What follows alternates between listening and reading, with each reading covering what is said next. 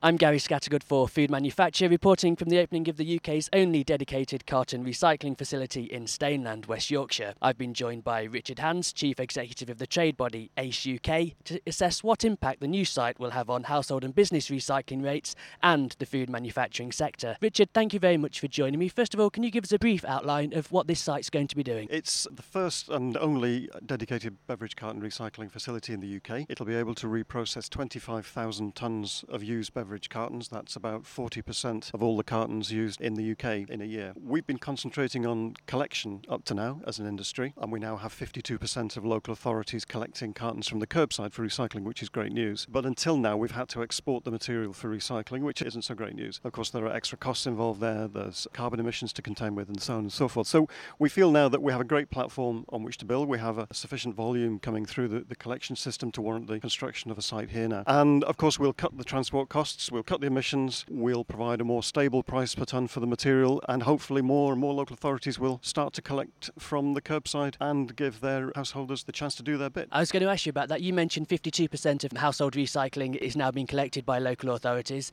Is this site likely to lead to more authorities taking that on board as well? Yes, it is. We hope that this will take us on to another level in terms of collection. We already do a lot of work with local authorities, but this will really up the game. I feel we can offer a better market price for the material because we've created the market for it effectively here in the Snow Corn Mill in Halifax, where they're putting it to a particular use to make cores and tubes, for which carton fibre is very good. So we're making the most of the fibre, we're making the most of the market value, creating a sustainable market going forward, and I think that local authorities will reap the benefits of that.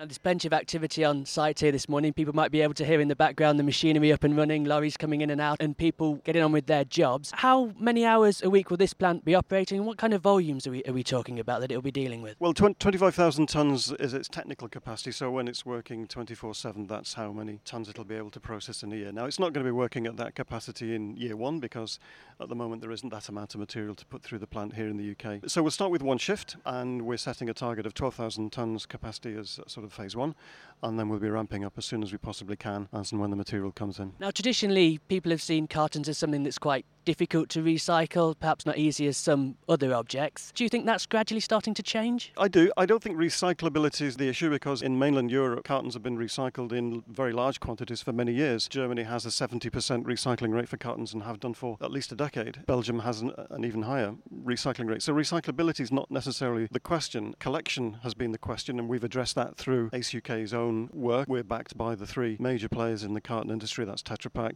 Sig Combibloc and Elopak. Moving it on to another level, and I think that we'll see the UK really catching up the rest of Europe quite soon. And finally then, Richard, from a food manufacturing perspective, in addition to beverages, we've seen an increasing number of soups being used in cartons and pulses. Do you think that is going to grow even further with the opening of this site? There's been a trend in recent years for other categories of food going into cartons in recent years, and that's been great to see, and solid food as well as beverage, as you say. It's certainly not going to do any harm, that's for sure, because the carton is a fully recyclable package. It's made mainly from a renewable material. It has a very compelling environmental offer. So I think that will be part of the thinking going forward. Richard Hans from ACE UK, thank you very much for your time. This is Gary Scattergood for Food Manufacture.